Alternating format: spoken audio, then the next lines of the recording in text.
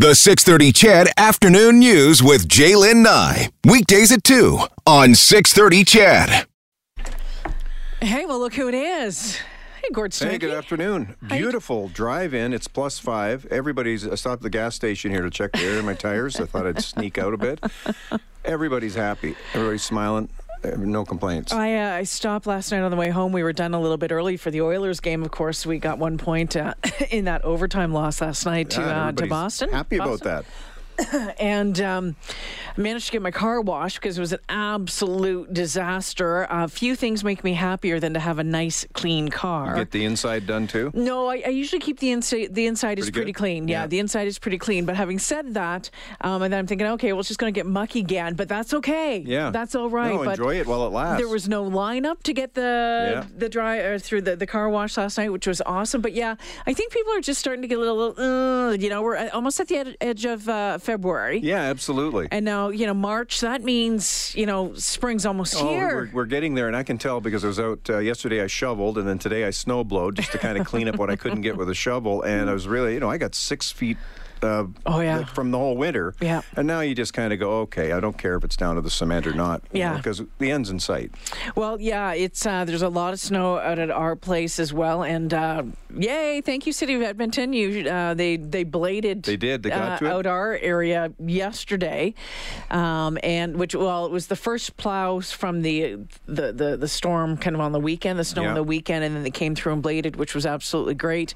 But it's hard. Like we have kind of gravel into a cement pad driveway, so you always have to be careful when you're snow blowing because you're shooting rocks in the air all over the place. Yeah, make sure there's no cars and windows around. And well, it's nice that they're getting to it. I was down visiting my sister-in-law and down on 17th Street, and you couldn't. It was a couple of weeks ago. We just got back from the Azores and a little holiday, and I couldn't believe it. You could hurt even with my truck. It almost flipped over trying to get through the rut. So I think she said hers has been done too. We're going to talk a little bit about snow coming up just after 2:30. There's that letter, that anonymous letter that the city councillors receive allegedly from someone who works in the office complaining about the snow removal, about the poor morale in that office. So we're going to talk about that. But Aaron Paquette is also asking for a pilot project looking at a revamp of snow removal in Edmonton. Never heard so many complaints. Like last year, the year before that, nobody complained. And we didn't get as much snow this year. No, it's not as much snow this year, but I wonder if it has to do just with calcium chloride. Snow. Well, calcium chloride as well, but just the way it's been cold, and then it kind of warms up and it gets all slushy and it creates those ruts which cause issues, right? But Aaron Paquette is proposing what he's calling a residential, like a full-on residential program. So not just looking at the big roads, but you're getting in here and you're doing that, and even sidewalks. What does that look like? Wow, a city councillor with common sense. What's going on?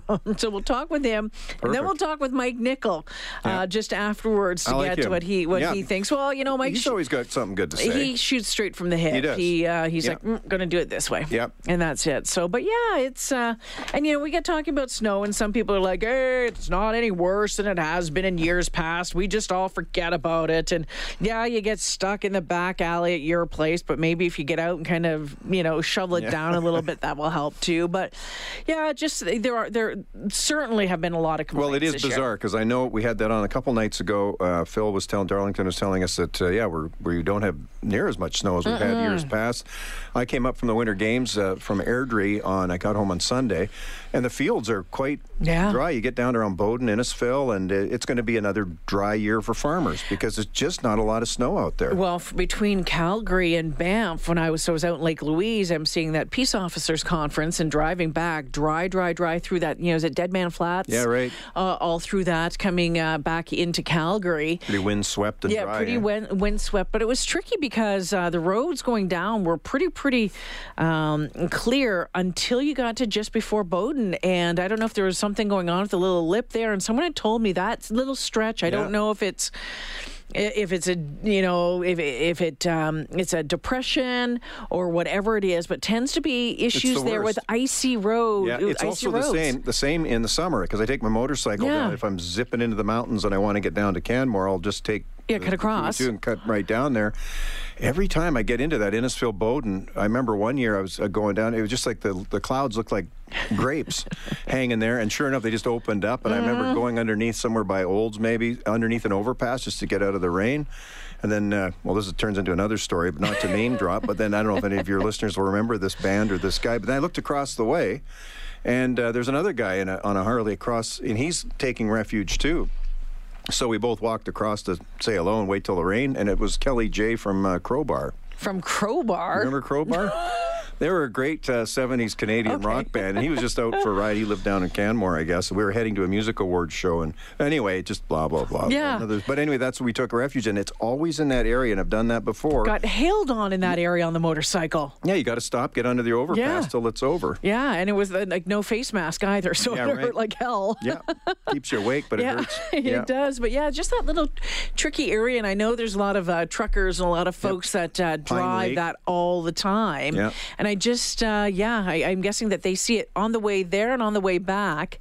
So there was a semi that was jackknifed on the way down, and then on the way back, so Lacombe area. Yeah. Just before, the Lacombe area. So it's kind of that, stretch. Same thing. There was another semi that was tipped right over there. Yeah, you got to watch it in there for sure. For planning anything in the winter, spring, fall, whatever. I love that story out of Hythe.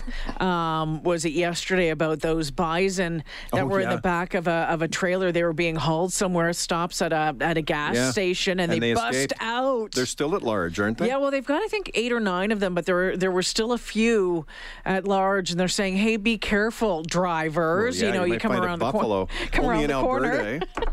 That's awesome. That reminds me of the Azores when we were there. You had to really watch it coming around a corner. You never think there's going to be cows, huge cows. They were everywhere in Portugal and on the island. Really? So you come around the corner up on the volcano thinking, what, do these cows have like 2 legs shorter than the other? They're all standing on a hill. They all look like they're quite comfortable. Really, eh? And you come around the corner and they just wandering around. So you had to really doing their watch thing. It. Yeah. Doing their thing. Kind of like those bison. I have a friend of mine who hit a cow riding his motorcycle. Oh, that's not good. Yeah, I had a friend who hit a moose, and that didn't turn out well. Well, he somehow amazingly, anyway, he amazingly survived, but covered in cow went right through blood, pretty much went right through him, and just then was terrified. Like what happened? He's just covered in everything. But just kind of makes me wonder again about getting on that motorcycle. I saw you posted a picture of the old Victory's got a lot of dust on it. It does. It does. Are you going to dust that thing off and go for a ride? Yes, I am going to put insurance back on it this year and get back on it. Yeah.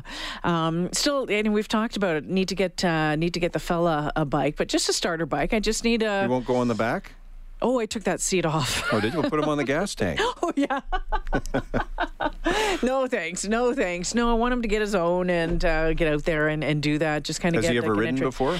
He's taken the course, but that's it. Oh, okay. So he's familiar with the clutch and the brake and the... If we're just out, around our place or, out the back way, Calmar, Devon, that's a lot of nice fun. Ride. Just, putt around. But everyone's starting to talk about it now because spring is almost here. I know, it is. It feels like it right now. It was supposed to be +2. We've already blown by that. I think we're at +6. Gord Steinke checking in this afternoon for his weekly Thursday visit. We'll take a break. We'll come back and talk about some of the things making news this week. It's been a busy one. Busy. Number of you texting in about motorcycle riding. John says, my family will never do motorcycles. I've bagged up too many body parts, notified too many parents and spouses about their deceased loved ones. I don't get how it's worth the risk. To each their own, I guess. Yeah, you got to watch out for everybody when you're on a bike, that's for sure. I mean, I seem to be just swiveling my head around constantly when I don't trust anybody coming towards me. And I've been knocked down, but never seriously injured on a bike. So luckily, and you've been riding a long time. Yeah, since I was about 15, I guess. Motorcycles have been a huge part of my life. It's my big hobby. You got attacked by the wasps, bees once. I've been stung on a bike twice now. One got up underneath my helmet and stung, and I'm allergic to bee stings or bees, so I got stung once, and then by the time I got into Jaspers, I could barely get my helmet off. Gosh. And the other time, it hit me on my wrist. Yeah. And then we had an EpiPen, which was lucky. So, but you've not, and here's the thing, I'm not comfortable riding my motorcycle in the city anymore. I'm not. I did for a little bit. I'm just... Yeah, I drive it to work, but I'm on the white mud here and then You're into white Global. mud straight in, and that's kind of it. And, I'd come in the Henday to all the way up that way. And, sometimes I think, okay, that would be a nice drive. But sometimes I'm like, I'm so wound up afterwards, didn't want to do it anymore. I just like getting on my bike after work. Yeah, right. And go It's a on stress out reliever. the back ways, out, Devon Highway towards Tomahawk. Genesee or whatever it is. Go out to Tomahawk, and then, and all of a sudden you forget what your whole day just slips away. If it's a nice sunset and but you come home safe and there's no bees. But you see people, Or it doesn't buffalo. matter, or buffalo, and you see people though riding, and it doesn't matter if it's on motorcycles, in cars that drive like jerks, that make it difficult for the other cars or the other motorcycles on the road. Oh, absolutely. My days of going on White Avenue to check things out on a bike, that's long gone. Or Jasper Avenue, forget about it. No, thank you. I feel it's nerve-wracking enough in my truck, let alone on a bike, What have you, we've been watching what's been going on over the past couple of weeks with the Wet'suwet'en and the blockade yesterday. Yeah, yesterday was a crazy news day in the newsroom. Was odd. It was very odd. It started off like so many of the other blockades across the province, and then, as you know, it ended just as quickly as it started. But it ended not because of police or federal government interference, because people in the community got together and said, enough's enough. My families are affected by the railroad blockade. There's perishables in those trains that have to go into my aunt's grocery store and get moving. So they put a pickup truck in and they took it down themselves. So that could be dangerous too. Well, and that's the tempers thing. are short these days. I know some of my texts were like, "Hey, we have our new Hawaiian shirt guy, and not all heroes wear capes." That's on the text line this afternoon. Got to be careful with that out there, but exactly, you have to be careful. But if you look at it at first blush, it seems like the RCMP aren't moving in, and if they did, at the number of blockades, not just the one we had here, but across the country, you think. Would that end as peacefully, and would it end without anybody getting hurt? Maybe community. This happened before. I think out in Vancouver Islands, the community got together and they'd taken down one of these blockades just to get the rail line moving because it's kind of holding the country hostage. Well, there's a lot of people saying, why aren't the police doing anything? Why isn't the federal government doing anything? What about military? Why can't we just send them in? Well, we're nowhere near that point right now. This is an Oka standoff. Well, and here's the thing. You think of Oka, you think of Ipperwash, and terrible. What happened there? So, but listen to this. Anything to avoid that. Exactly. Sarah Manville is a lawyer. She works with First Nations as legal counsel. She's a strategic advisor and negotiator. In 2014, she was actually elected to a term as the chief of the Couchiching First Nation in Ontario. She's advised First Nations on their own cannabis control laws as well in 2018 and 2019. She sat down with Global's Mercedes Stevenson and was asked if the federal government can direct the RCMP to arrest the protesters. Take a listen. No, and they also should not do this. We've learned this through conflict here in Ontario, the Ipperwash conflict, where, of course, the Premier demanded using an expletive to get First Nations people out of a Ipperwash Park. And so we know from that it's really important to keep the politics out of these conflicts, but also to keep the independence of the police force so that it doesn't become an arm of the state, but in fact is keeping the peace for everyone. All right, so that's what she had said there. And then Mercedes asked her then, since the government can't order the RCMP to arrest people, can they order them not to arrest people? Take a listen. Yes and no. I think once you have the court order with the injunction, so it becomes an operational decision of the RCMP in the case of the Wet'suwet'en. If there is, there's probably a constant discussion going on. I've actually been part of a protest where we were actually blockading. We had a toll booth. It wasn't a blockade. We had a toll booth on a highway, and there was constant meetings between the political leadership and officials, both with the policing force and government officials. They were calling in by conference call from Canada and Ontario, and I'm certain that's happening with the Wet'suwet'en, and I'm certain that the operational decisions are being made on a day-to-day basis. So if certain things happen, for example, if Coastal GasLink says, we want this resolved in a peaceful way, let's start meeting with the Wet'suwet'en, let's see what can be done by Canada and BC being at the table, then it might become more of the situation like what's happening with CN, where there's meetings happening, discussions happening, and there's no enforcement, and there's no police on the ground except for sort of as invited meetings just to check the pulse of what's happening on the ground and making sure that, in fact, the peace is being kept. So that could potentially be something, a way to de-escalate what's happening in BC. So one of the things is, and I think that one of the things, Gord, that a lot of Canadians are frustrated at is that we don't know exactly what is happening. The government hasn't come out and said these are the steps that we're taking at this point. Is it a federal jurisdiction? Is it a provincial jurisdiction, or is it a municipality? Yeah. And right now it looks like the federal government is trying to push it off on either the provinces or the municipalities and say local police forces may be taken into your hands, but you'd think there would be, but that's because all the different lands are different sort of jurisdictions. Yeah. So it's very complicated to have a blanket rule, I guess. And I don't think that it's ever a great idea to negotiate in public, right? I mean, you know, companies don't do that. People don't do that. But I think as Canadians, we expect to hear more from the government about what steps are being taken. We're just hearing the same talking points over and over again. Well, now it's getting... We're doing the best we can. We're trying to initiate the dialogue, all that sort of thing. And what the protest is about is getting blurred, because there's some protesters in Ontario that are saying, well, it's really not about pipelines, it's about Indigenous rights. Yes. So then out here it's about, well, we don't support the pipeline. So now it gets confusing. Like, what is the protest about? And who are who should we be talking to, and what are the issues that the officials should... It's a no-win situation right now. It's pretty tough. And, you know, I just hope it all resolves peacefully, because that court injunction yesterday, the judge ruled that CN didn't have anything to do with the pipeline, so that blockade was... not going to go ahead. Yeah, exactly. Federal ministers responsible for Indigenous affairs say they're really looking forward to and wanting to speak with the hereditary Wet'suwet'en chiefs from northern BC. They're happy to do it while they're close to Ottawa, because they are in Ontario.